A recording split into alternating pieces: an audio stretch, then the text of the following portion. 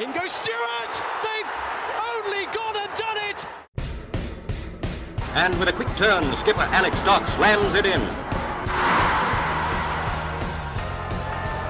There's Lindegaard making Forrest backpedal. Davis looking to help it into the path of Morris. He's found him via the deflection. It's Aaron Davis. He could win it.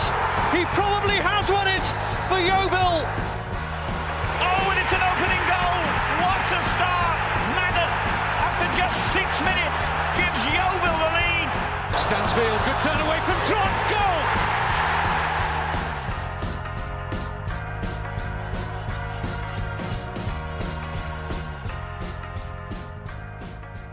Hello and welcome to another edition of the Gloverscast. I'm Ben. You've guessed that by now. We're going to be talking about the 1-1 draw against Chelmsford and a Tuesday night trip to Weston, another one of our local derbies this season. We've got a couple of guests. The boss has returned last week and he's back again. He's been in the BBC hot seat. Ian Perkins, how are you, good sir? I'm all right. I'm really tired. I think I might start going to church just so I can actually use Sunday as a day of rest, because in my house, Sunday is never a day of rest. Have you got end of the 6-week syndrome? I think so. I mean, yeah, we've aired out the tent, so I've actually had to get the tent down today in the garden, amongst a load of other camping related things. So it's kind of been a bit of like packing up without actually going anywhere. Right. Okay. Also, Dave's not here. Why is Dave not here? I don't know. He went camping at the weekend. He's airing out his tent. Dave's airing out his tent, so we needed a sub, and we used our subs a lot over the past few weeks. So we've called on him again, the super sub. It's the Fox in the Box. Chris Fox is with us. Hi, Chris. Hi, you all right? I'm all right. How are you? Yeah, all good. All good on this Sunday evening. Yeah. Beautiful. Beautiful part of the world. You were at Hewish Park? I was, yeah. Stood in your usual place? Stood in the usual place behind the goal, yeah. Next to your old man? Next to my old man as well, yes. Yeah, he was back. Good. You two were there. I wasn't. I listened. The dulcet tones of Ian Randall and Ian Perkins, the Ians. Yeah. And I've since watched the highlights, but you guys were there. So I want to talk to you guys a little bit about what happened and how we get on with going forward and getting back to winning ways, hopefully on Tuesday night. So I've pulled up the match report here, but actually we need to start before kickoff. We need to start on Friday because we got a goalkeeper in. That was something that happened. Joe Day, who was until about 4:55 a Woking player on loan from Newport County, but at 5 p.m. he was a Yeovil player on loan from Newport County. It's been a strange couple of days in the build-up to this game. Let's talk about the goalkeeping situation first. Will Buse axed in favour of an experienced goalkeeper in the form of Joe Day. Ian, I know it was in your conclusion, so I'll come to you first. Were you surprised at A, the switch, and B, who the switch is with? I wasn't surprised at the switch, and I mean, I don't really know a lot about Joe Day before. Obviously, bags of experience and played at Newport County. But I think, I don't know, I felt like we needed some experience in the goal. I think after Lewis Williams went away on loan, it felt like there's a big hole there. We need something, and I think I know there's been a couple of mistakes from Buse. The defence has looked a bit shaky at points, and I just felt like I feel like we did need some experience in there to help the defence, and well, he helped quite a bit on Saturday. Foxy, as loan replacements go, 300 EFL appearances, 33 years old. I mean, he's been there and done it and got a few T-shirts along the way. He'd been at Woking until recently, so he was kind of match fit, although he had missed the last couple. He does tick a lot of boxes, almost regardless of what you think of Will Buse. He does, yeah. He's the experienced man in the net, really, and you know he's been there, done that. I remember seeing him play a number of times. Obviously, when we've travelled to Newport or they've been at our place, and I've always thought he was a decent keeper, but letting 6 goals in one time against us, I think at Newport. But he's always been, a solid pair of hands. And I think we probably just needed, maybe even just for Will Booth, really, I would say, just get him out the firing line a little bit. Although, he's made a couple of mistakes. He's a great shot stopper, but, obviously the goalkeeping coach and Mark Cooper have obviously had a conversation and felt they needed to get that experience. So I wasn't really at all surprised to see an announcement this week.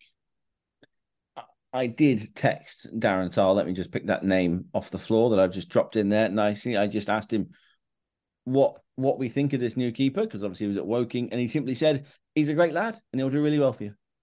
That was it. The extent of the conversation. How's this keeper going to do for us? He's a great lad. He'll do really well for you. Cool. Cheers, Darren. Thanks, mate. Okay, football. Joe Day gets thrown in. He's got the wrong squad number, but he gets thrown in straight from the start.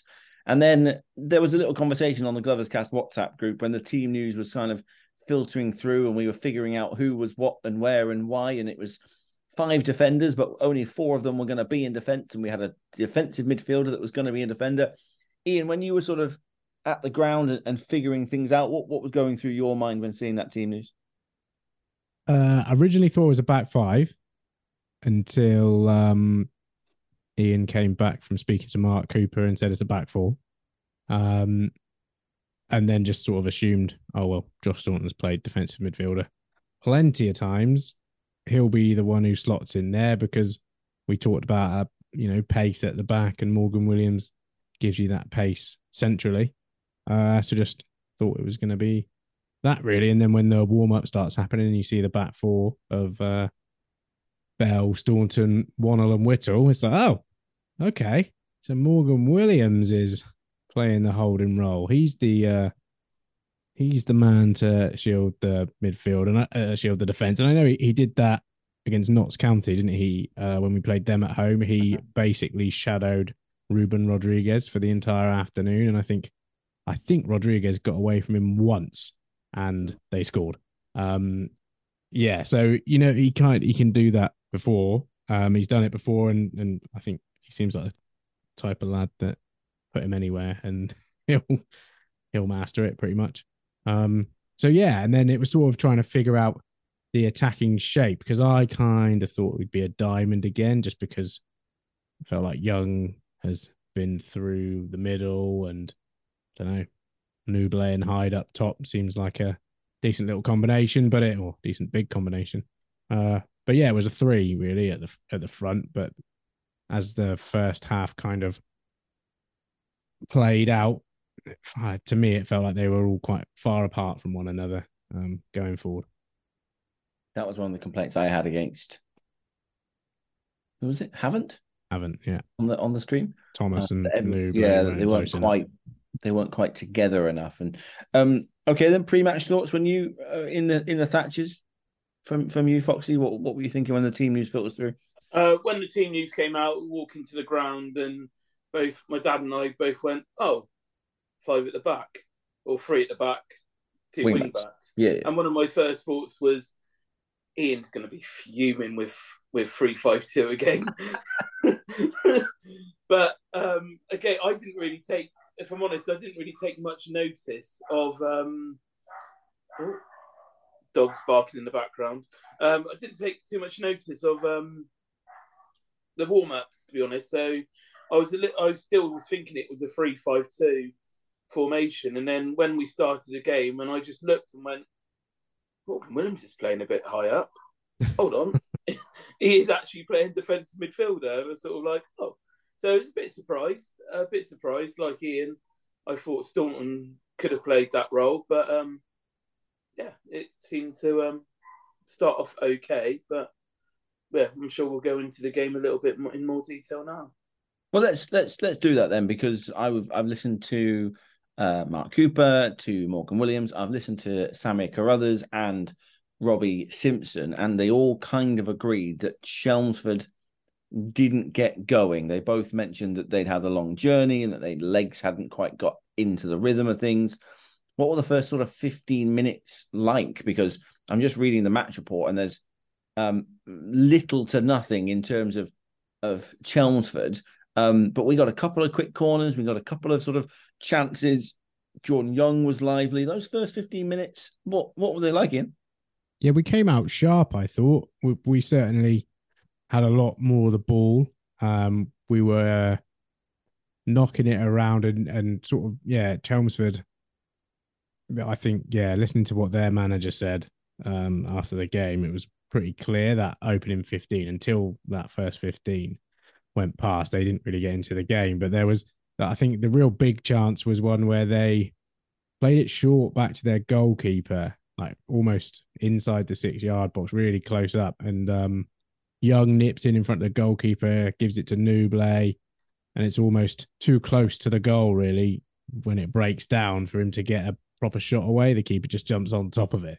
You can see you can see a really good picture of that. Mike, that takes the pictures that we use on the website, has got a really good image on the match report now of the ball almost stuck under the foot of Frank Nuble, and 3 players, including the keeper, sort of chucking themselves at the foot of Nuble. So, yeah, that was a good one. Sorry, Ian, I have that picture open right in front of me, and I wanted to mention it. Yeah, no, it was a good chance. But yeah, like I said, almost you kind of want that to break down a bit further away from the goal, really, where you've got a bit more time and space. So that was kind of it, like the real big chance. And then really it felt like Chelmsford got into it. And I think it's fair to say, yeah, we I don't know. For me, it was a really entertaining game of football. I thought it was a really hard game of football, and by the time we got to the end of the game, it felt like a really long afternoon, because it was that classic Yeovil Town roller coaster of, going down, coming back. But that first half, they created quite a few openings. I thought their front 3, Carruthers, Ruff, and Jones, they caused us all sort of problems, and Carruthers and Ruff just did not stop moving the whole time. And it sort of, as the first half wore on, it was pretty much a case of one of their back 3 picks it up and everyone else just starts like running in and out of each other, and it's all really fluid. And I mean, the chance that I think it was Jones has, doesn't he, that Day has to tip over the 1-on-1. I mean, that's a massive chance, but that seemed to break down from all this like movement that Yeovil did struggle to deal with at times. It was also a very good save, I thought, that from Day. Admittedly, I thought that the attacker could have probably done a little bit better, where he could have actually tried to keep the ball down. Instead, he seemed to just sort of use the pace of the ball to try and lift it into the top corner a little bit as such. But if he kept that down, I think Day wouldn't have had a chance of saving that. It was a bit of a reaction save, being right behind it. It just looked a bit of a reaction save, and he got a strong arm to it. Otherwise, I do think he came out so quickly as well, though. It was like proper top goalkeeping to come out, look sharp, and really needed a strong hat. One thing I did want to talk about, I don't know if you could see it particularly well, Foxy, but there was a tackle early on Whittle from Barnum Bob, which it was only like a couple of minutes in, but the referee just had a word with him and moved it on. But I thought it was a really bad tackle. From where I could see, it looked a bit of a 50-50, a strong 50-50, because they both sort of not jumped in, but they both challenged for the ball at the same time. I'm just going back and just trying to find a message from my mate who was actually just right at that position, saying that tackle was savage, was his words. Robbie? So, it was from Robbie Savage. So, yeah, it looked a very 50-50 challenge, I would say, on that front. I described it in the match report. I said Charlie Cooper forced a save from a free kick after Barnum Bob left a significant indent on the shins of Alex Whittle.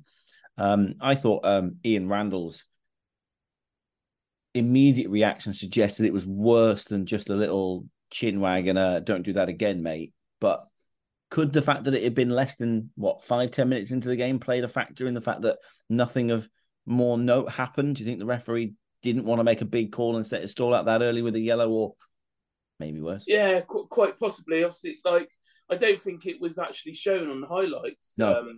So, and being quite a distance away from that challenge, it was difficult to sort of see, hence why I sort of described it as a bit of a 50-50, where it looked like the ball was there to be won. And but yeah, obviously, Ian sort of described it as a bit more of a meatier challenge, and maybe something could have been done. But like you say, maybe it was so early in the game, the referee didn't want to make a decision. Yeah, I just thought it was late, over the ball, quite high. And yeah, I think, you've seen, you've definitely, later in the game, that's definitely a yellow card. I mean, it makes very little difference. Barnum Bob went off injured later on. Probably has the best name in National League South as well. I don't know. I think we're going to come up against a good one on Tuesday. Better than Jazzy Barnum Bob. Yeah, I think yeah. We'll get on to it later on. We'll have to put that out as a poll. We have got Jacob Jagger Kane. Good, isn't it? First name for me, Jazzy, is better than. Okay. That injury to Barnum Bob, to old Jazzy boy, I've written here, listening into it, the break did the Glovers a favour. Jake Hyde tried to flick a free kick into a dangerous area. Jordan Least unleashed a wayward strike a couple of minutes later. Did that break stifle a little bit of the momentum that they were trying to build in that first half? Because Robbie Simpson says that we had the second half, we had the first 15 minutes, but they had that bit between 15 and 45. That was their point in the game. But that break seems to suggest that actually it did us a bit of good. I'm not sure. I mean, it was quite that. It was that same old story of huff and puff, really. There were so many diagonal balls trying to find Frank Nublet that were either too far, too short. I mean, I don't know how many headers Jake Hyde won, probably close to 0, up against Dave Winfield, who was quite literally a giant at the back. And it wasn't until the second half that we started playing it, like trying to go forward on the floor and actually going round. Whereas it did feel like we were trying to get it up to Nublet and Hyde. And yeah, when Jordan Young got on the ball and tried to come inside, I thought we looked a lot brighter. And it just, for me, he's one of the first names on the team sheet now. Just his creativity and his energy and his pace, I think, can't not pick him really. But it just, yeah, they certainly had the rest of the first half, and then there's the header as well inside the, I don't know what minute that was in, but that Day has to make another good save, another quite different save as well, low, having to get down quickly. That was a phenomenal save, and we could have easily gone in 2-0 down at half time. But could we have easily gone in 2-0 up had Nublet taken his chance? Had we been a little bit more clinical in certain areas in that early one? Is it fair to say it could have been 2-2, Chris? I would say so. For me, I've my first thought on the Nublet that chance. It to me it looked like he got the ball stuck under his feet, and then I looked at it again today, and I still think he did. I think it is a difficult chance, but that's what he's in the side for, is to take those chances. And I'm sure we'll get on to our strike force in a bit, but yeah, I think neither of them did enough yesterday to start into. I think Joe Day had more saves to make than Josh Oluwemi. Yeah, I think he had more big saves to make in the entire game than their keeper did. I think we did have chances. We did have like half chances, I'd say, or crosses across the box, but think Mark Cooper said after, we need someone to risk a bloody nose, which I think he said something similar last season. I think their keeper was worked, but not at full stretch in the same way that Joe Day was. I want to ask about set pieces because the highlights showed lots of set pieces causing danger, havoc throughout the course of the entire 90 minutes. It felt like the deliveries were good, both left-footed and right-footed, Young and Cooper, respectively. They are always a contentious issue because we were useless at them last year. Is there a sense that we are getting closer? I thought the deliveries were good yesterday. I thought there was no ones that were sort of cleared at the near post. The tactic seems to be get it deep to Jake Wonnell and he'll head it back across. There was one in the second half, I think, that was a near post Morgan Williams flick on that.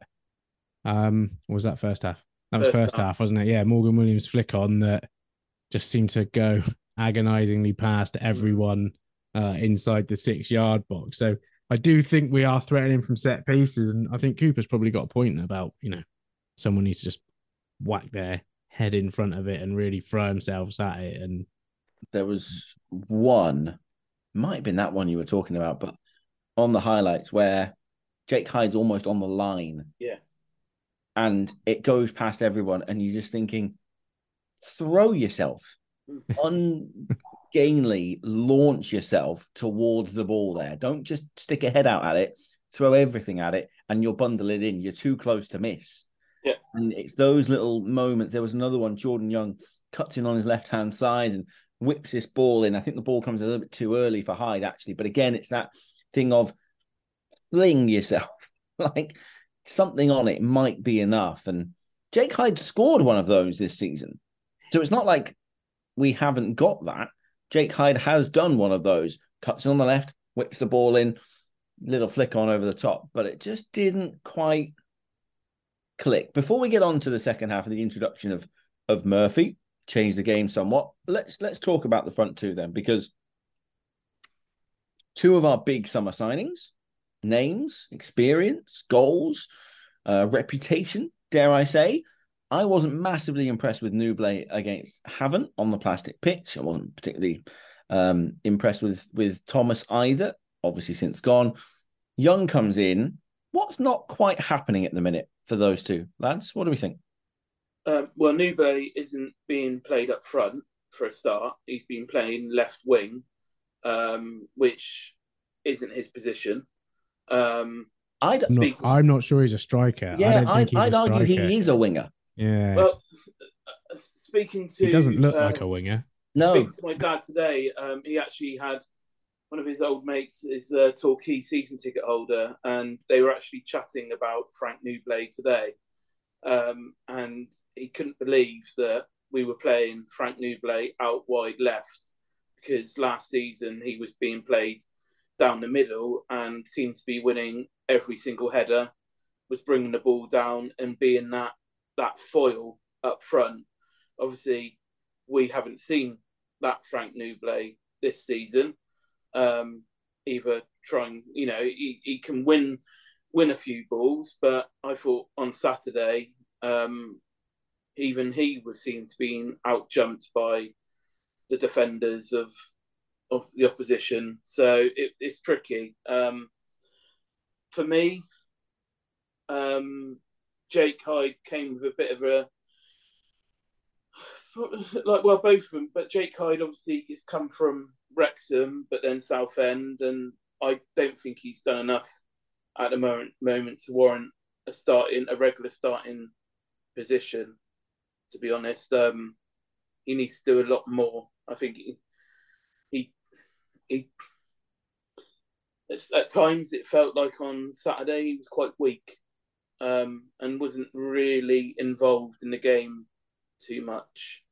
And as a sort of one of our big three strikers, I would like to see him do a lot more, to be honest.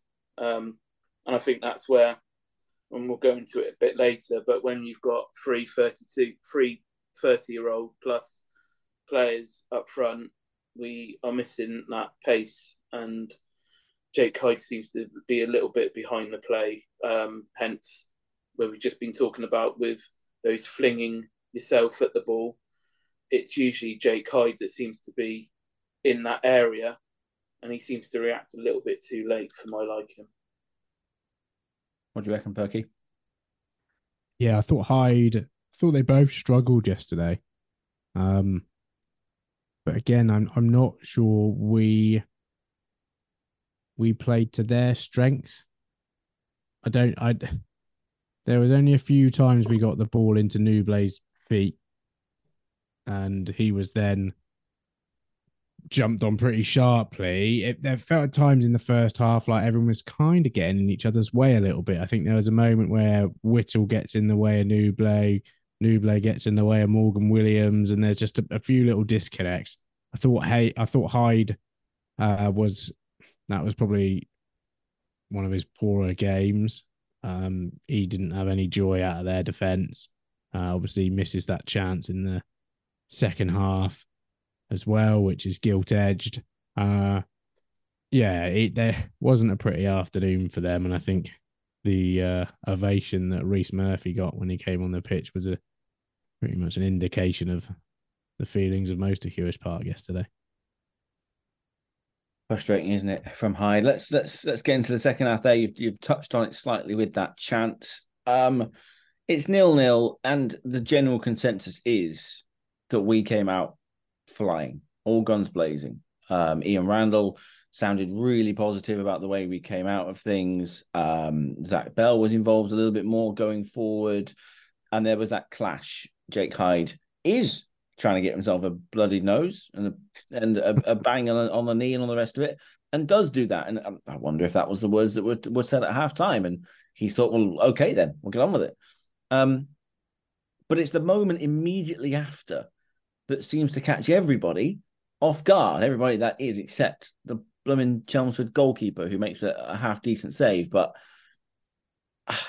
looking at the highlights, I can find no excuse. He's got to score. He's got to find that composure at that big moment, hasn't he? Yeah, and I mean, it sounds like Chelmsford did kick off a little bit afterwards, and it sounds like had we scored, it probably would have gone on a little bit more, because Hyde goes off after getting treatment, and the referee allows Chelmsford just to play out from the back with the ball after the incident, and they just knock it around. And Hyde, I don't remember. I didn't really see if the referee called him on or not, but he comes on the pitch, and their defender has no idea about it, so he nips the ball away and tries a little dink rather than just put his fucking foot through it. It was a weird one. It was a weird one on that, because obviously me and my dad were actually talking about it, and the got chaps around us, and we were just sort of saying, obviously, the keeper gets injured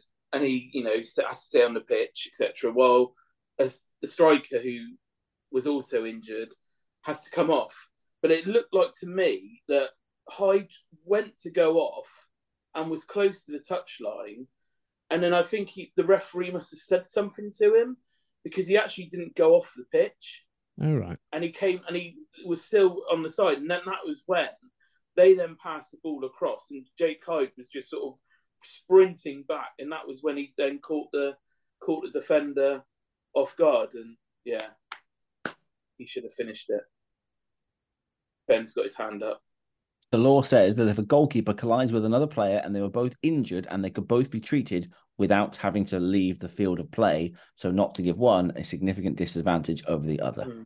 Yeah, if it had been two outfield players, he definitely didn't get off the pitch. So they would have kicked off, and it wouldn't have made a blind bit of difference, because them's the rules.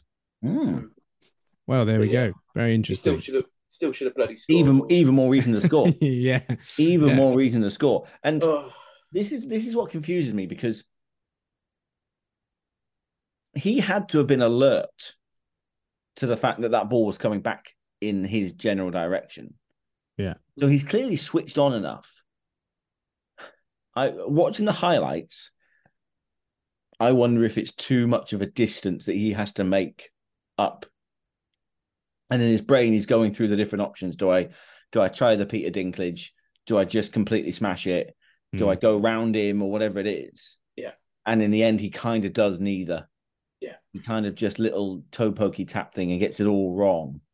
For me, it's a gilt edge. There's nothing else we could say. He's got to be scoring. He absolutely has to be scoring it. Chances, half chances, good play continue to come. I've got here Low Everton trying his luck. I've got Zach Bell getting involved down the right-hand side. Low Everton again. Reece Murphy on the hour, though, it seems to be the difference. Makes the change.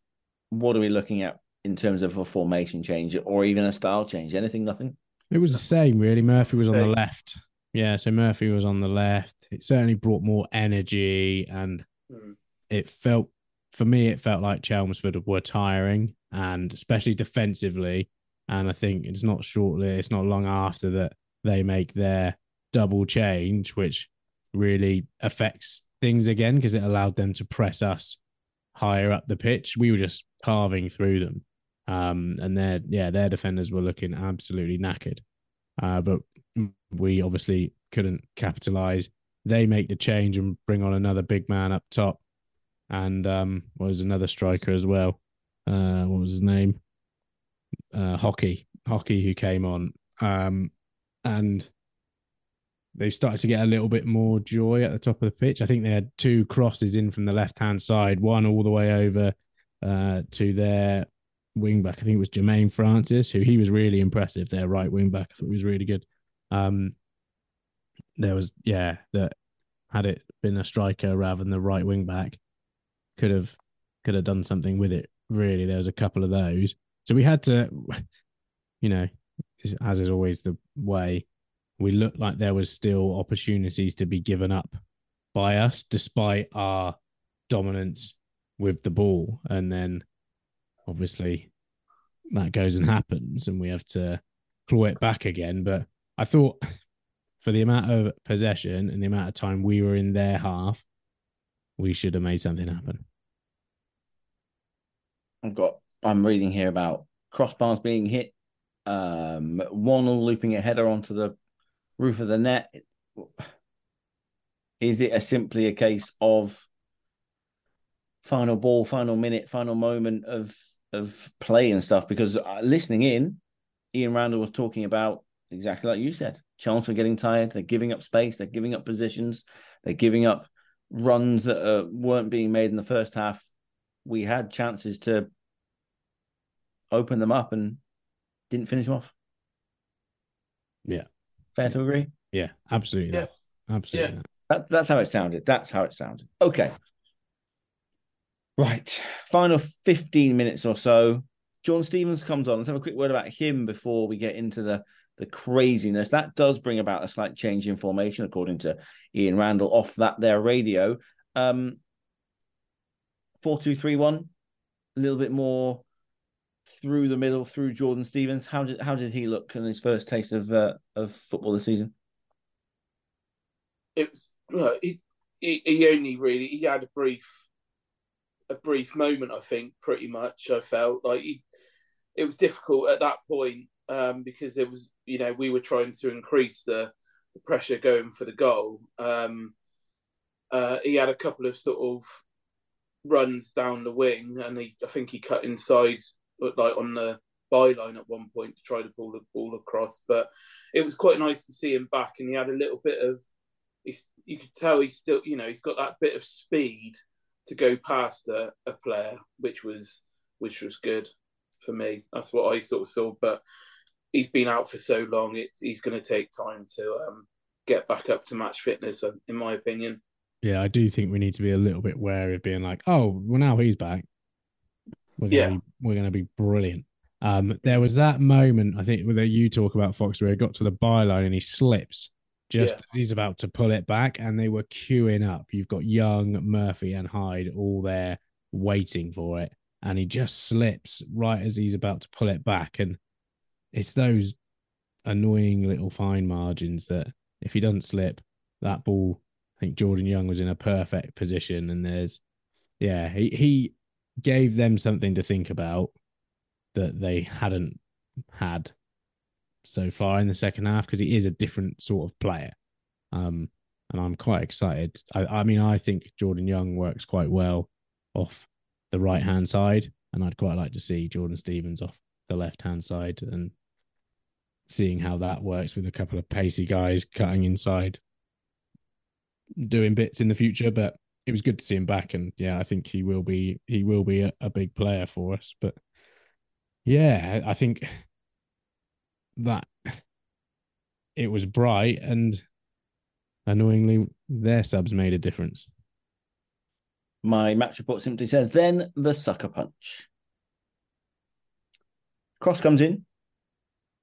Josh Staunton hooks it, slices it because he's under a little bit of pressure.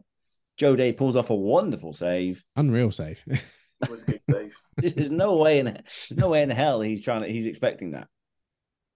Adam Mills taps home. Easiest goal ever scored in his life. Shouldn't have been. No.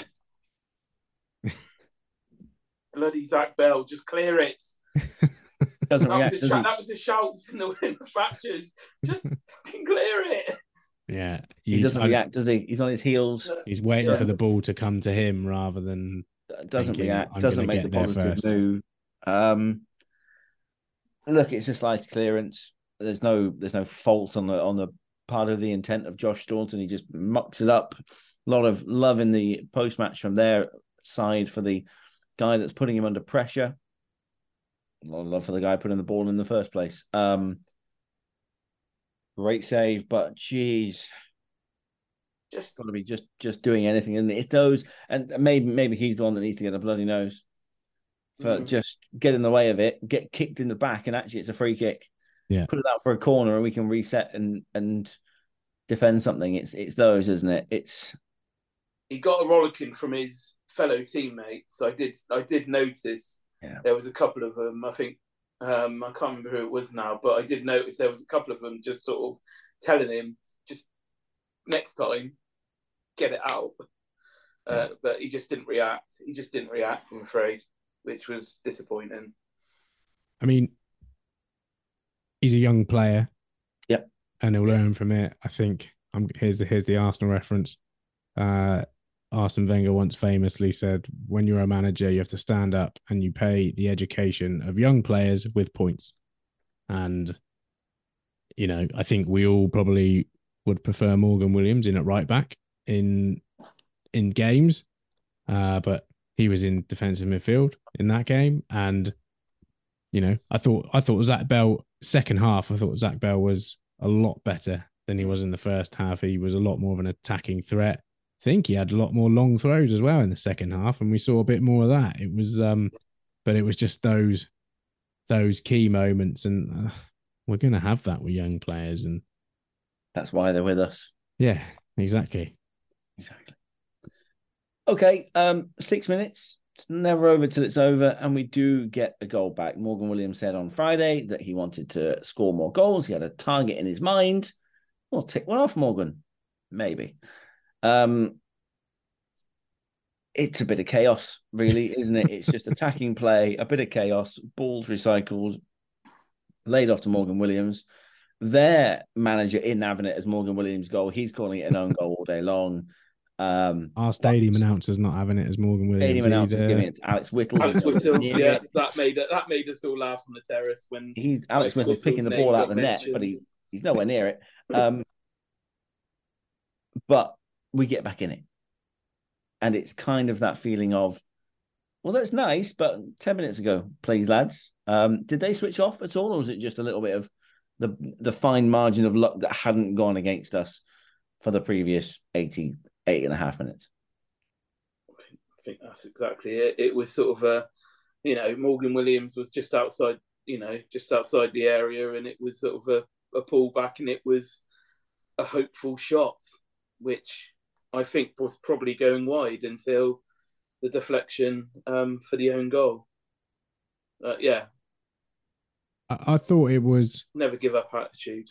Yeah, I thought they were tiring, and just we were putting a load of pressure on. Have you seen that? I think there was a tweet. I think it was a tweet last night of YTFC when they're 1-0 down, and it was like a highlight reel of Barcelona scoring loads of goals, just like carving teams up. And yeah, it was yeah. I mean, of all the people to get the goal, it was Williams, but yeah, I don't know. It was a long afternoon and a very entertaining and quite exhausting game of football to watch. So it must have been hard work for the players out there. And on balance, I don't know. I mean, Mark Cooper said he thinks we should have won it. Thinks we had enough chances to win it, but I thought The draw. manager said that they didn't deserve to win it. He said they'd take a point. And he said they were happy to chuffed take with a point. In that second Carruthers half. Was chuffed with a point. In that second half, yeah, but I do think their keeper had more saves to make. Our keeper, Joe Day, had more saves to make than their keeper. I mean, one of the big saves they score off the back of it, but the other two, well, there's not any other highlights of us really, really stretching their keeper and him having to make big saves. Devil's advocate would say that there's not any highlights of our defenders putting blocks on the line, diving at the feet of players, and their defense has been busier. Yeah, but on the couple of occasions that our defense has even been bothered, it's been breached, and our keeper saved the day. Yeah, I from what it sounded like, I didn't hear Wannell and Staunton's name all that much because I don't think they were involved an awful lot. No. When they got forward, they did breach us, and that has to be a bit of a concern. But it just sounded like pretty much arm's length for most of the second half. That's the impression I got without seeing it. It was. But I think on the balance of proper chances and goalkeeper, how much goalkeepers were worked, I think personally that a draw was a fair result. But it gets to that point: is should we have been 2-0 up by the time they score their one? And I think that's it for me. I agree with Ian. I think the draw was a fair result. I think probably on the balance of play, we just slightly edged it. Although they probably had a couple of clearer cut chances, I think overall the balance of play, I thought we probably did enough to win. We just either weren't in the right place at the right time, or we seemed to just fluff our chances. And obviously, even right at the end, with Jake Wannell's header, that was a good save. That was a very good save from the keeper. Even seeing it back, I felt at the time, obviously, it's difficult to see the angle from right behind the goal, but it looked a better save on the highlights than what I first thought. I thought it was actually going across the goal a little bit more than it actually was, and it was another good save. It was a good save from their keeper right at the end. But okay, we're still unbeaten at home. Yeah, unbeaten at home, 1-1 draw against the only unbeaten side in the division. Any more on the Chelmsford game? I'm just very aware we've also got to talk Weston-super-Mare. No, nothing else. Lovely. Let's talk Weston-super-Mare. Tuesday night, 850 in the away end. I'm guessing 1 or 2 in the home end, but we can't condone such things. We'll see Yeovil go away. It is the first away game that is played on an actual football pitch rather than a carpet of black rubber. Yay, actual football pitch. How very nice of them to put on a delightful football pitch for us. What are we thinking then? They are in a not very good place. I heard a little snippet from their manager today. He is bemoaning injuries, loss of form. He's bemoaning all sorts at the moment.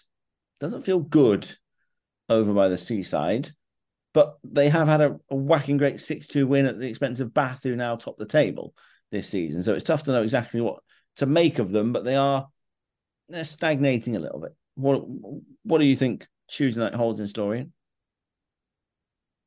Hopefully a pretty good atmosphere in the away end, and a noisy one. I don't know what to expect because they, like I said, they came out of the blocks really the start of the season, and it has all gone off the rails a little bit. But there's no doubt that they're a good team. You don't go and beat Bath City 6-2 unless you're a good team. We just got to hope that we're not their springboard for finding form like has been the case previously. I think if we can go there and get on top early, maybe start the first half like we did the second half, and really put the pressure on, get the crowd going behind the goal and supporting. Yeah, I think it's hard to know what to expect. And I know this isn't really a derby because, we've not had loads of history with Weston-super-Mare in the same way that we did with Weymouth and Bath previously. This is the first time we've played them in the league, in a league match. Such is how far up we've been compared to them. So I think it's just, who knows what to expect. I think we just need to go out and perform and probably get this away result thing off our backs, because obviously 2 away losses so far on crap pitches. Now we've got to go and do it on a decent pitch and make something of it. And some of these players would have played there before in pre-season I think we played there last summer, didn't we? We had a pre-season. We played it every summer until they became a proper fixture. We beat them 1-0 last summer. Alex Fisher penalty. 1-1 the season before. Dale Grubb and Tom Knowles on the score sheet. Sorry, Ian. 2-2 the year before that. Grubb scored a penalty again. Yeah. Duffus and a trialist. Yeah, so I think they're a team that obviously won their league last year, loads of momentum, winning mentality and all of that jazz.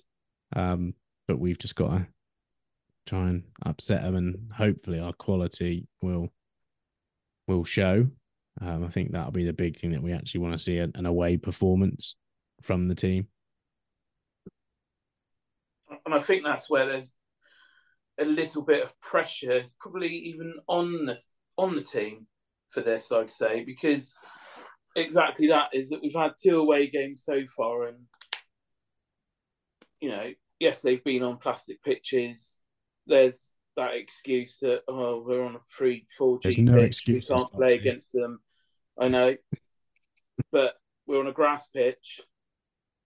If we're wanting to be a playoff, title challenging, promotion side, you need to regularly pick up points and win away from home. And for me, I feel we really do need to get a result on Tuesday. Anyone want to hazard a guess as to how many days it will have been on Tuesday since we last won an away game?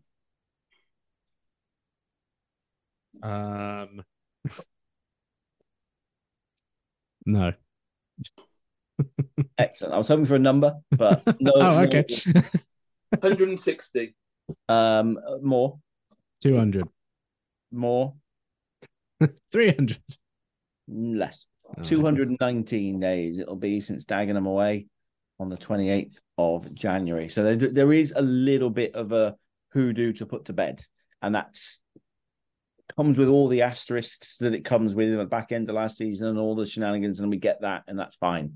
But there is still that thing of, let's go away and be dominant somewhere. Let's go away and do that. And I think that's what I think a lot of us are looking for now, just to kind of, I have no problem with us playing well against a good team at this level in the form of Chelmsford and taking that point and getting away.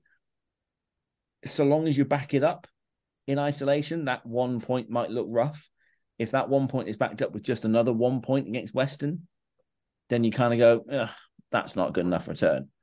Get the 4, and you start to think, okay, fine. And it's those other little hooters, isn't it? So that result at Weston might make the one yesterday look a bit better or worse, depending on how it goes. Does that make sense? Yeah. Yeah. Yeah. I mean, I think going into these two with knowing what Chelmsford were about and how they're, unbeaten towards the top of the league, I think I'd take 4 points. 4 points from these two games would have been my expectation.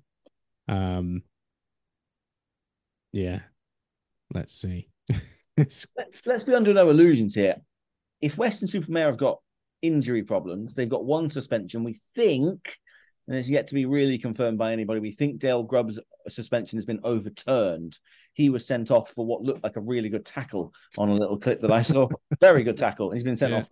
Looks as like that, according to the FA website, has been overturned, and as such, he may well be available.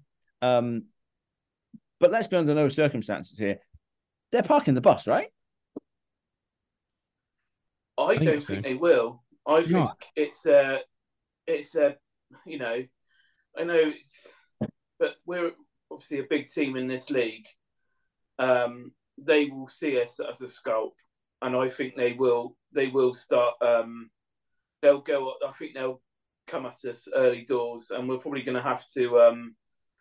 We're probably going to have to withstand a little bit of a barrage. I'd say first 5-10 minutes of the first half, and we'll need to be really solid before we can probably get our style of play and foot on the ball and get forward. I think it will be a tough start, and we'll need to really be on our toes to not concede early. And if we don't do that, and we can then get into the game, you would hope that our quality would get us through for a victory. See, I'm not sure. I'm not totally convinced. I think, it happened at the weekend that teams tried hitting us on the break. Happened at Truro. Teams tried hitting us on the break.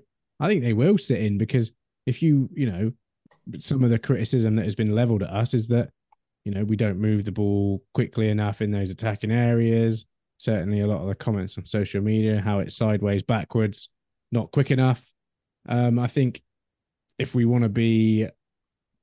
teams want to get something from us, they'll sit in, try and let us break them down and know that they can hit us on the break or something could go wrong and they'll get a goal. I don't know. I think it almost seems like a good way to set up against us at the moment. It feels like that's been the pattern of they can have 45 minutes of if you can break us down, good luck. But then in the second half, we'll try and build into the game. Is that fair? Certainly what Havant did. They had a right go in those first few minutes because we didn't get out the blocks. But after that, they sat in, kept themselves compact, and we got into the game and got our 2 goals back before half-time. That's how I presume that teams are going to be going against us. They all say the same thing. It's the same cliches of, look at the quality they've got on their bench. Look at the strikers that were playing in divisions above, below. Oh, we've got to find an extra 10% in games like this. We've come here to a big ground with a big attendance, a great support, and all the rest of it. It's all the same cliches that we surely were expecting. And I'm assuming that Torquay are getting at the same time of everyone's third round of the FA Cup this season. And everyone's finding 10% more because it's us. And we just got to figure out a way to get around that. Yeah. No, I agree. I think we need... And I think Chris Angelo is probably listening to this and livid that you've said it's everyone's cup final. Or everyone's third round of the cup. And it's like, I don't want that to be the narrative, in the same way that I don't want every time we get on a plastic pitch, the narrative is, oh, we're not very good on plastic pitches. Oh, we've lost because it was a plastic pitch, or that's not what we're saying or the club are saying, but that's what people feel at the moment, that the plastic pitch is a barrier to results. And it's just these annoying little narratives as well on top of going behind and having to come back. And that's not us. That's not just us that's feeling that.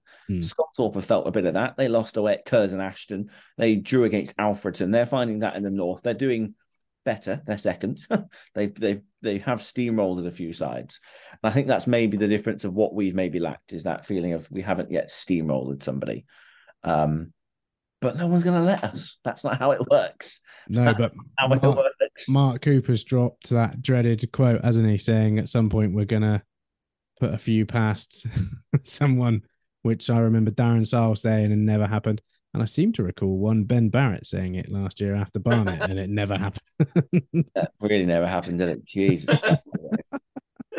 I just hate that when he said at some point we're going to score a load. I'm just thinking, oh, that never happens after someone says that. I'm fully on. Mark. James, then team changes. Are we making changes? Jordan Young's a shoe-in. What are we doing defensively then? Because that feels like being the way. There's nothing really we can do. Do you bring Jamie Sendles-White in at somewhere? Do you maybe give Zach Bell the night off? How do we go about it? I think Worthy comes back. Think he's going to be ready? That's quick. It's a quick turnaround. Mark Cooper said he hoped he'd be ready. Yeah. Okay. Cool. Well, that's good. He said he hoped Worthy. He said Worthy. He hopes Worthy will be 100% for Tuesday because they rested him yesterday.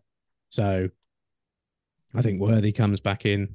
I think I'd like to keep the same shape. I mean, it's that whole balance of, and this might start another point, and we need to go into questions at some point. It's that whole balance of, are we setting up against the opposition? So Saturday was 3 up front to go against their 3 defenders and match them up, or should we just play, focus on ourselves, play how we want to play, and make the other team have to deal with it? And it's that difficult balance. I've banged the drum for 4-3-3 for forever on this podcast, and I think the back four, for me, that back four of Williams, Staunton, Wannell, and Whittle is our strongest 4, especially now with Day in behind. The Cooper Worthy debate is an interesting one. I don't think we've got a better centre midfield. I don't think there's another midfielder who's better than both of those two. Not even Morgan Williams. He probably is. My worry is if Worthington is not fit at 100%, whether we want him to be or not, I'm not sure we've got anyone to match the engine of Charlie Cooper. We haven't seen Hours. There's no way Hours is match fit. He hasn't kicked the ball. He might have to come in and do a job if we're going to go with Williams at right back. There's no way he's got that engine to be match fit for 90 minutes. If Worthington is in any way, shape or form not the engine, I'm really, that's my area of concern, is that little pocket where Charlie Cooper would just be an engine room, getting everything done. Yeah. I mean, Sonny's got an engine, and he was sort of deeper as well as part of that midfield. But it'd be interesting to see if Worthington wasn't fit, we would probably maybe have Morgan Williams playing that defensive midfield role again, and having sort of Sonny Blue dropping into the Matt Worthington role, or Charlie Cooper from Saturday, where that's where he played, and have him there a bit further back, and Okay, that's Weston, the Ruben Reid derby, El Rubico, as it shall hence be known. I thought it was a Sheridan Robbins derby. The Robbins Rubicon derby. The Robbins Rubicon derby. I felt like there was another word beginning with R there I could have used for some alliteration, but it's not there. No, never mind. It is 9 o'clock on a Sunday night. No, don't bother. Let's go to questions. Okay. Rumble. Oh, okay. Robbins Reuben Rumble.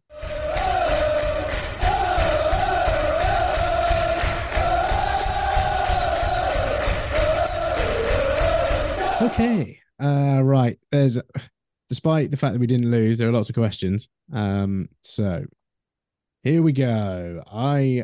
So John Margaret says Charlie Cooper turned and told the fans to F off after a misplaced pass received a chorus of boos.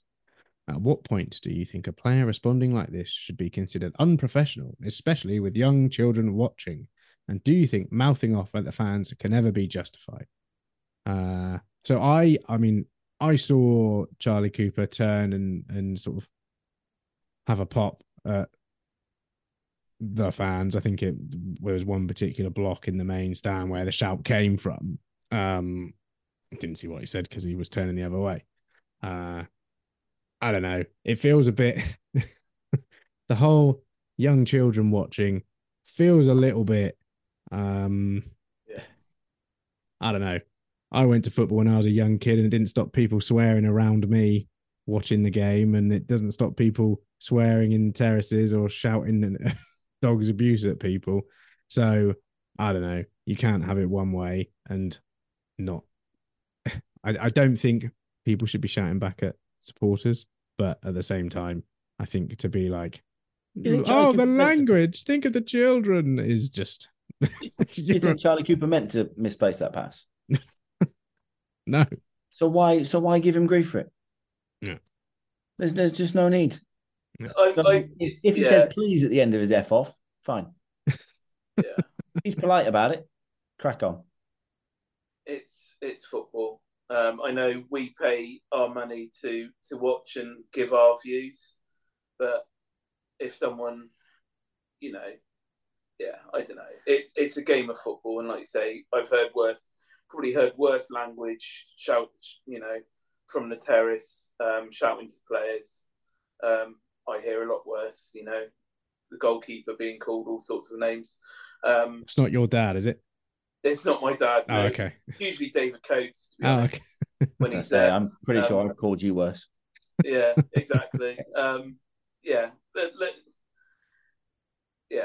think it's been a mountain out of a molehill, to be honest, personally. But the manager said after the game, before the game, end of the last game, or was it in the press? He said the fans. He talked about how when the fans are better, the players want to play better. And when the fans are more negative, it negatively impacts the players. That is a prime example of they hear when you moan. They're hearing you moan in exactly the same way that they are hearing you try and suck that ball in from the Thatchers.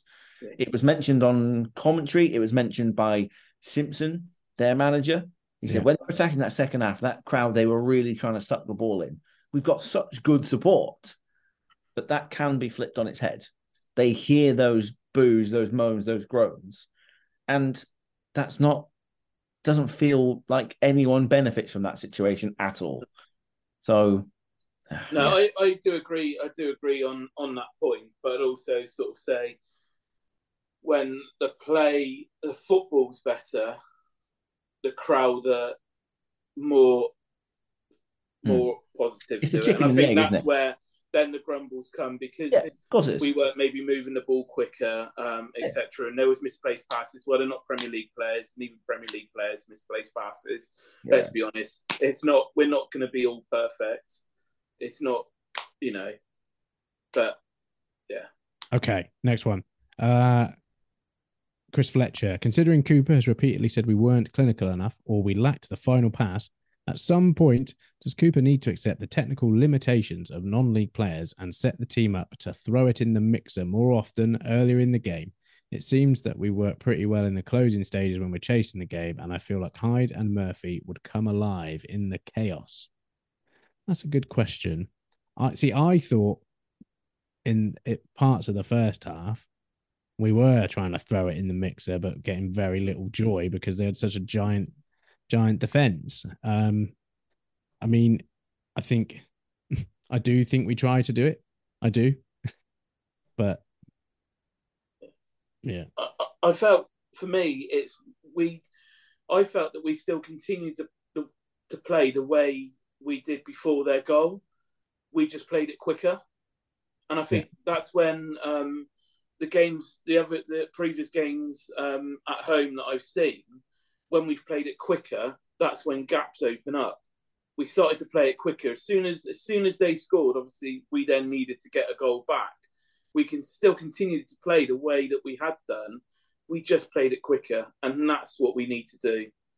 for a full 90 minutes, and that's what I've not seen so far. I've seen like 60 minutes. We've done that way. We just need to move it a bit quicker, in my opinion. Without wishing to go off on too much of a tangent, we've all seen the, quite frankly, tedious and boring moans that Yeovil fans have had over the past few weeks about the style of which we are playing football. But Foxy, you're the first one I think I've seen actually give an answer in so much as urgency. The word urgency seems to be the key here. Now, going back to the original question, where I get confused as someone who isn't seeing this, who is hearing it or is watching or is seeing and reading bits and pieces, just getting it in the mixer is a complete 180 degrees from people who are moaning of they're just lumping it forward. They haven't got any clue. Well, it can't be both. You can't say, should we be getting it in the mixer more? And then on the other hand, have fans going, well, why are we just lumping it forward? They're not mutually exclusive. You can't have both. I think we seem to be a very divided fan base. Incredibly all so. the time. Incredibly but like now it's almost like the on the pitch stuff is now the focus of the division, and now it used to be the ownership that ruined my Sundays. Now it's the fans. Right, on we go. Why, Tim Hubbard, why do we continually concede sloppy goals? It is really going to cost us in the long run. Genuinely, I was wondering if, because as we alluded to earlier, we haven't actually been put under massive amounts of pressure.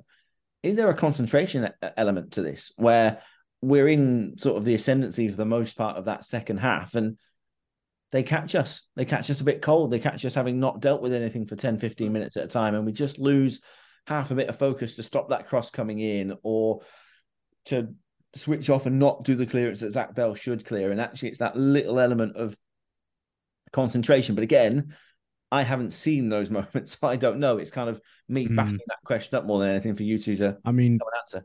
The Hemel game, there was the sloppy goal, the mix-up between Bell and Buse. The goals against Havant, I think they were all pretty horrific to turning see. On from the start, wasn't it? Those first couple. Yeah. Yeah, I can't remember the Truro one. What was the Truro go, Foxy? Can you remember that goal? On the break? I think it was more yes, it break, was on the break. Yeah, they caught us on the break. It was a question of offside, but wasn't offside. Yeah, it was a counter attack, and their players were quicker than ours. A good finish. And that's the thing. I wouldn't have called Saturday's goal a sloppy goal. It was just a bit of a loss of concentration. I wouldn't say that was sloppy. It was a good save. Bell just didn't react quick enough. I wouldn't say that was sloppy. When you listen to their manager, and I think Carruthers said the same, how their goal comes off the back of them keeping the ball for a bit, moving it around nicely. They get a cross into the box. Yeovil have, like you said, had to start, had to think about it when they've not had to think for a little while defensively. Staunton gets a little bit caught up and tangled up with that pressure, and the rest is history. But there was an element to them knocking it around nicely and making us work, which then creates that opportunity. Right, Nick Hayward. Nick Hayward we found his picture with the dog, didn't we, last week? The dog is called a Big Ron. Big Ron. And he is, I think there's an accurate adjective before the name. Ron is very big. He says, I look forward to your discussing thighs, as long as they're not yours, as I think there was an autocorrect mix-up in the question. To answer your question, did we ask a question? Is this where Dave's asked a question? He asked if it was 2 points dropped or 1 point gained. Okay, well, Nick Hayward thinks it was throwing 2 points away. I'm not convinced. That feels to be the general consensus. They're delighted with the point, aren't they? Yeah, his question is, I'm not convinced with what's happening on the pitch, but is it too soon to start getting on Mark Cooper's back? Yes. Say it again for those at the back. Yes.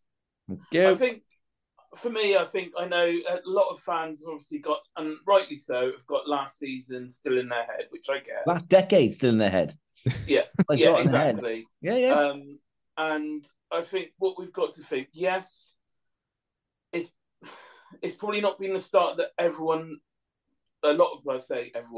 lot of fans were expecting. But I think we've obviously lost 2 away games, granted, which we really probably shouldn't have lost.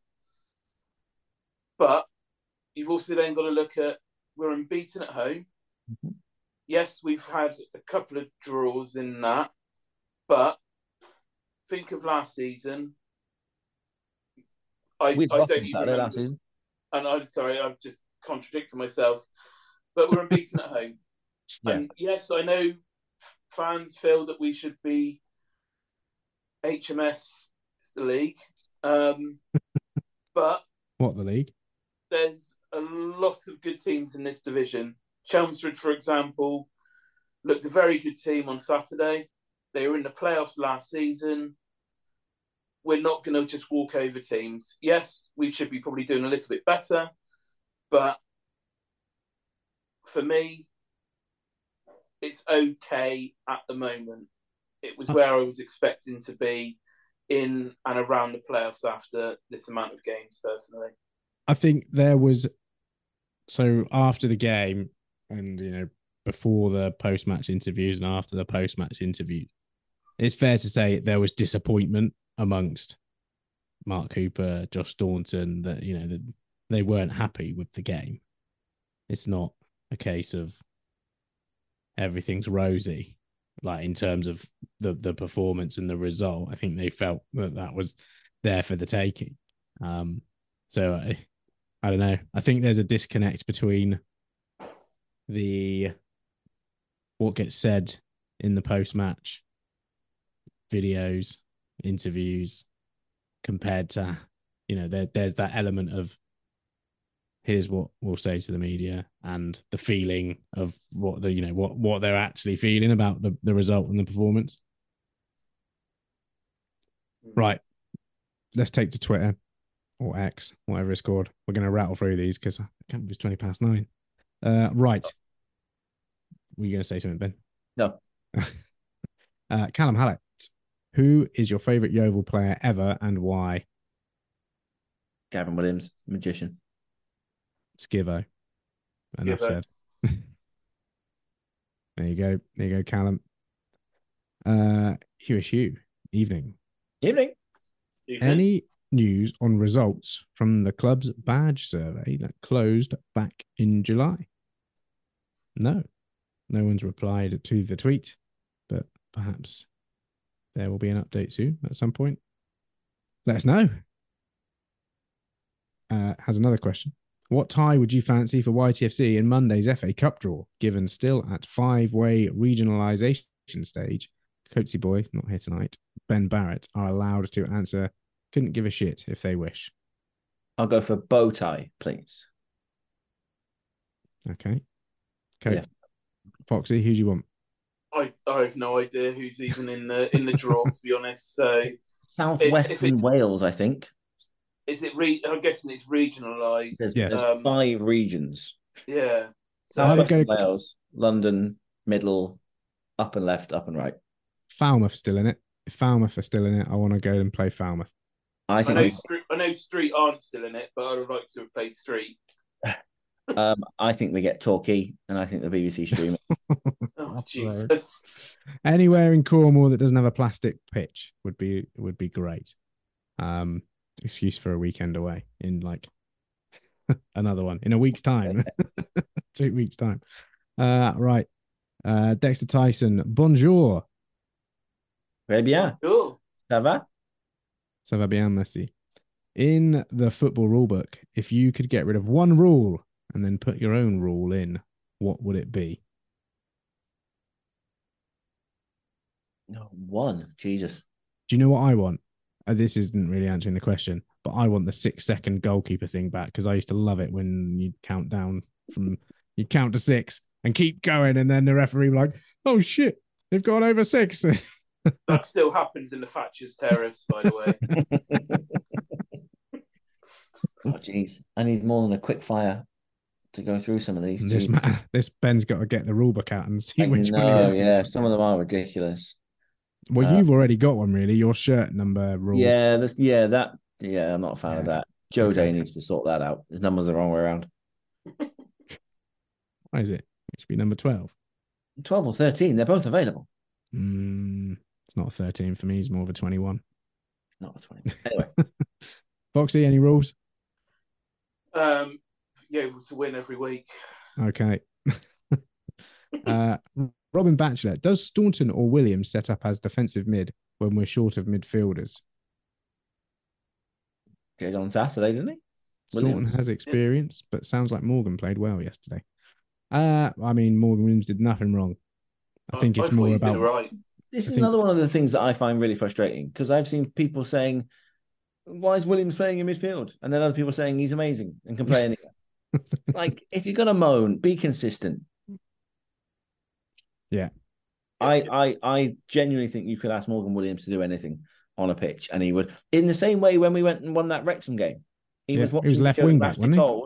He was watching videos of Ashley Cole on the bus to the ground because the gaffer goes, "You're playing left back, mate," and he goes, "I don't know how to do that." So he sits there, and I just think like that's his mindset. He could do anything. He's undroppable wherever you play him. He's got to play.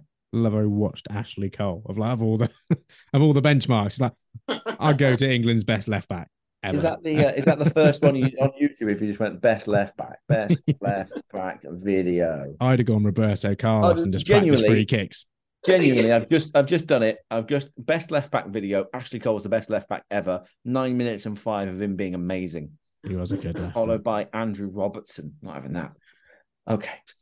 Andrew Robertson. I know. Roberto Carlos isn't even on the list. Okay. Okay. User 065. His actual username is at user 064232. But he's used the hashtag, so they have used the hashtag, so they're in. Firstly, was it really a dominant performance on Saturday? Secondly, did Yeovil deserve a win? Lastly, Mark Cooper was given carte blanche in the player market, stated there would be no excuses. Why is he giving so many? Has he given any? No. He's not given a single excuse, is he? I don't think so. He hasn't blamed the pitch. He hasn't blamed the pitches. He's not blamed injuries. He's not blamed Worthington being out. He's not blamed anything about anything. He's just said, look, we've not been good enough in those certain areas. They're not excuses. They're reasons. Yeah. I again, this is another thing that, I've seen this no excuse thing a few times. If he's made them, show me. Because I haven't seen them. I haven't heard them. I've seen reasons.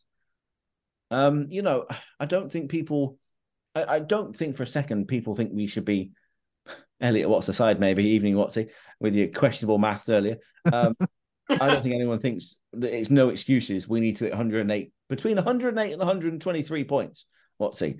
I don't think that's the no excuses. I think the no excuses line refers to we know what our target is and we know how we're going to try and get there. That's the no excuses. Our target is top 7. Top 3 is preferable. Top 1 is ideal. That's what no excuses means to me. And he hasn't blamed artificial pitches. He hasn't blamed injury. He hasn't blamed the fact that Jordan Stevens hasn't been ready yet. He hasn't blamed Will Buse for the error he made in the second game. He just said he's just got to do better and get rid of it. He didn't blame anyone, didn't excuse anyone. I just don't understand it. And I might be getting picky on semantics and stuff, but I don't think he's made any. Yeah, I mean, I think the same. I do think the same. I don't know. Do we win the league? Are we going to win the league in August? Are we going to win the league in September? No, we're not. No. Offer me 72 points in a 7th place finish right now. I'm taking it. Oh, are you? And Absolutely, I am. This is a bloody hard league to get out of. Look at what Torquay are faffing around with, losing against Aveley after winning a number of games on the spin. Teams that were really high last year are flagging. There's no form guides that are making any sense at the moment. Aveley is 2nd. They get about 6 people at that place.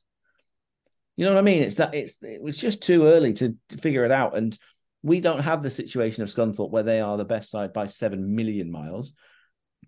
Good teams in this league. It's disrespectful to the 23 other teams to think we should be walking this league. I'm trying to just see Agreed. what happened in the previous seasons, what the tables were. So Bear 85 with. would have won you the league last year, although Ebbsfleet got 103. 74 was playoffs, was the final playoff spot. But the way that this season's going, I think it's going to be a bit more truncated. I don't think it's going to need that many to get into a playoffs. I think it might need a few more to stay up at the bottom. Sorry, Weymouth fans. And yeah, Maidstone won it with 87 the season before. Yeah, I think that's probably about. I think that's about top that you'll need. Chippenham got 59 points and were in the playoffs. Lost 59 points. Yeah, Maidstone lost 7 games the season they won the league. Jesus. Drew 6 and won 27. Ebbsfleet's win last season is an absolute anomaly then. 103 points. 85 would have won you the league. Yeah, 103 points. And they lost 7 games.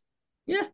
That's the only number that's been referenced is 2 points per game gets you 90-something points, which wins you the league more often than not. That's the only thing that's been referenced, not even as a target, just as a factual number.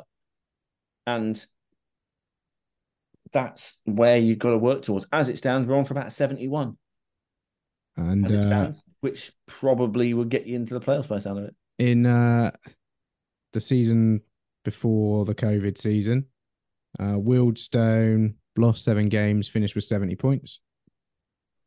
And the season before that, Torquay won it with 88 points and lost 8 games. 8 games? Yeah. Gee, 8 games to win a league? Yeah. Sounds like a lot. Is that a lot? I don't know. Anyway, sorry. I don't mean to be harsh on Yeovil fans, but I've had it's been a rubbish couple of days. What's his maths annoyed me. Okay, more questions. Moving along. David Coates, Coatesy boy, long-time listener and big fan of Ian's camping skills.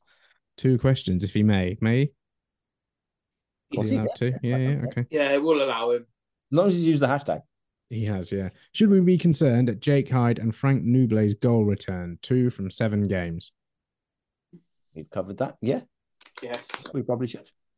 Is Josh Hours entitled to feel hard done by at the minutes he's been given to date?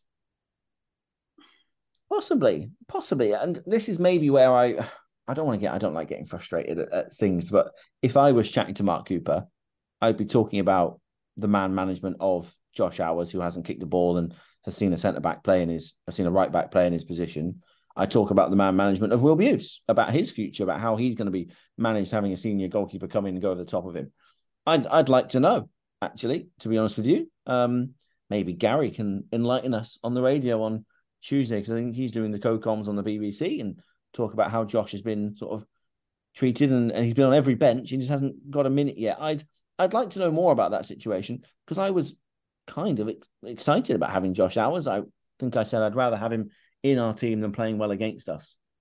So yeah, for me, I'd be interested to know more about our Dawes as well. Another one who had a blinding pre-season, hasn't even made a match day squad yet. So I'd like to know a little bit more. Dawes was out on the pitch before the game, warming up with the players. Yeah. So for me, there are questions to ask. Don't get me wrong, but Ian's been away camping, hasn't had a chance to ask him yet. So yeah, and they moved the presser last week. I think,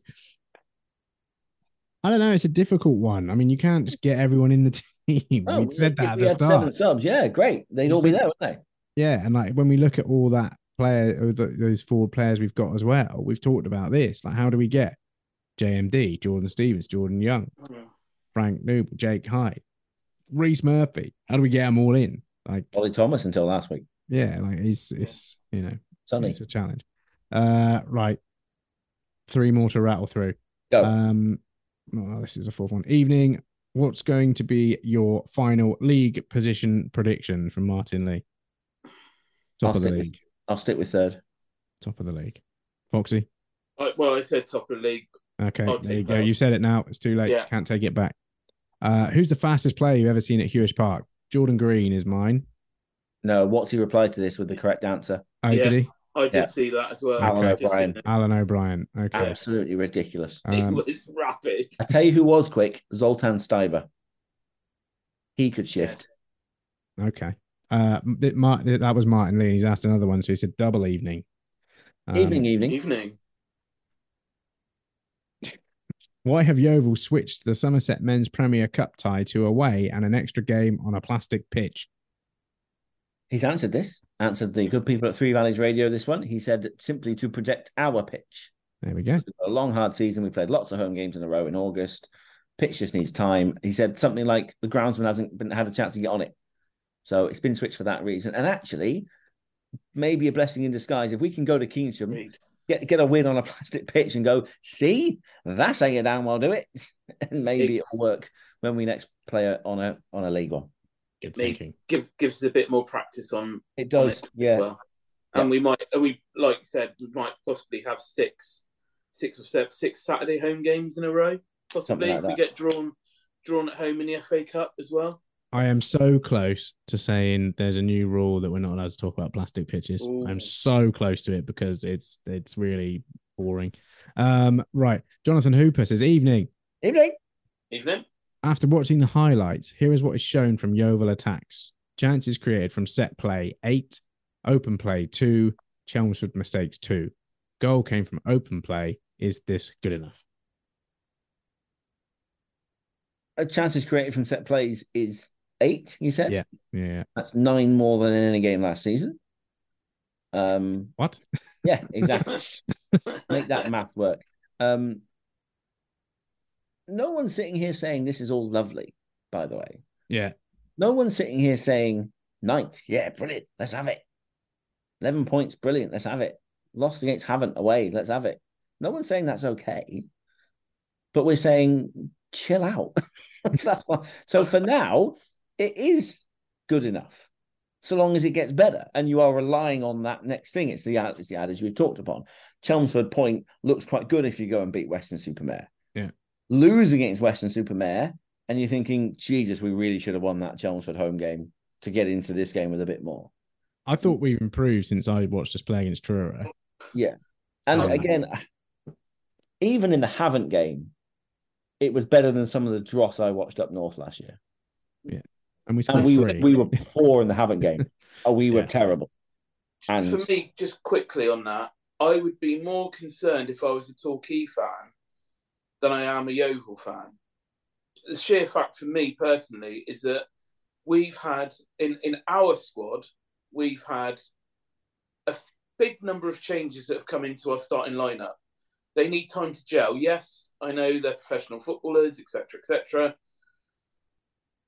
They just need a bit more time to gel, and it looks like we are slowly improving game on game.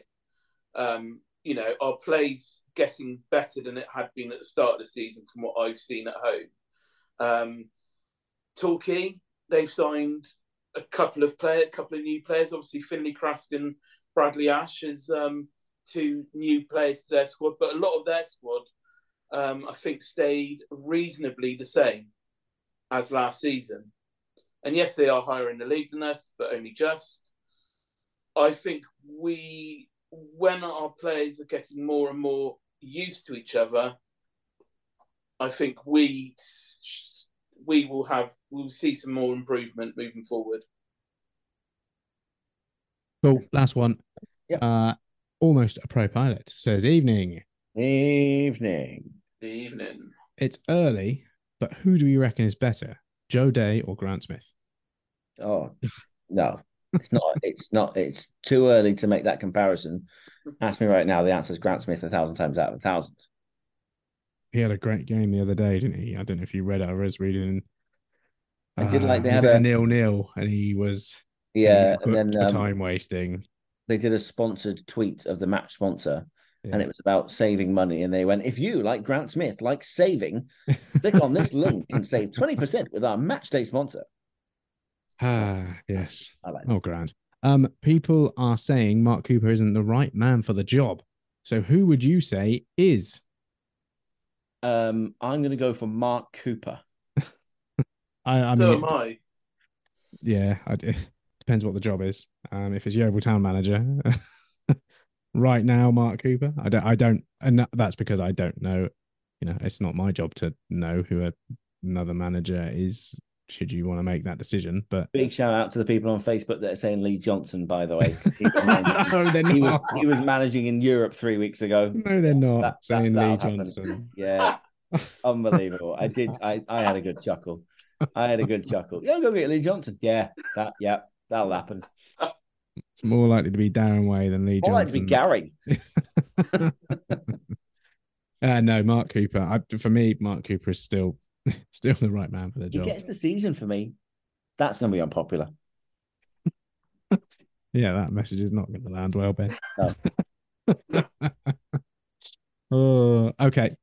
I think he gets until it's mathematically impossible for us to win the league. To win the league? To go up. Oh, right. Yeah. Okay. Morgan Williams can play centre back, right back, left back as well. I'm adding this one, and CDM. Where else do you think he could also play? Everywhere. Yeah. I think if we didn't have a keeper on the bench, let's have Morgan Williams as our backup goalie. If it came to it, right, where if we're 1-0 down and you stick a centre back up top, it might as well be Morgan Williams at this point. Yeah. Just honestly. He has scored as many as Jake Hyde and Frank Nouble as well. So try him up front. Everywhere. I think Clevo asked a similar question earlier. I missed it. I think it might have been missed. Was he angry about it, though? He said, is there any position Morgan Williams can't play? Say it like Clevo, please. What? You got to say it like Clevo, angrily. Evening. Is there any position Morgan Williams can't play? Could he be the outfield keeper if something were to happen today, mid-game? Oh, don't call my game mid.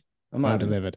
Yes, he could. Sorry, Clevo. I mean, Twitter's a piece of you-know-what, but I was on the hashtag and that one didn't come up. So I may have missed others. But I think we need to wrap this up because this one is long ting. On to Weston-super-Mare. Quick shout out for the women today. 3-1 up. Game got abandoned on the 61st minute. Not sure on the official outcome of that game. Might have to be replayed. We wish the Sydenham player, maybe the goalkeeper, I'm not sure, well in their recovery. 2,333 Yeovil fans there on Saturday. 700 more than any other Step 2 non-league fixture. Yeovil Town fans, again, doing themselves incredibly proud. 850 away, sold out, done, dusted for Weston-super-Mare. Just the bloody best, you lot, aren't you? Just do the lads proud on Tuesday. That's a different message than you've been saying for most of this podcast, Ben. But in person, you're the best. Oh, okay. Keyboard, cool. Not so much. Right. Cool. See you on Tuesday. And with a quick turn, skipper Alex Dock slams it in. There's Lindegaard making Forrest backpedal. Davis looking to help it into the path of Morris. He's found him via the deflection. It's Aaron Davis. He could win it. He probably has won it for Yeovil. Oh, and it's an opening goal. What a start. Madden, after just 6 minutes, gives Yeovil the lead. Stansfield, good turn away from Trott. Goal.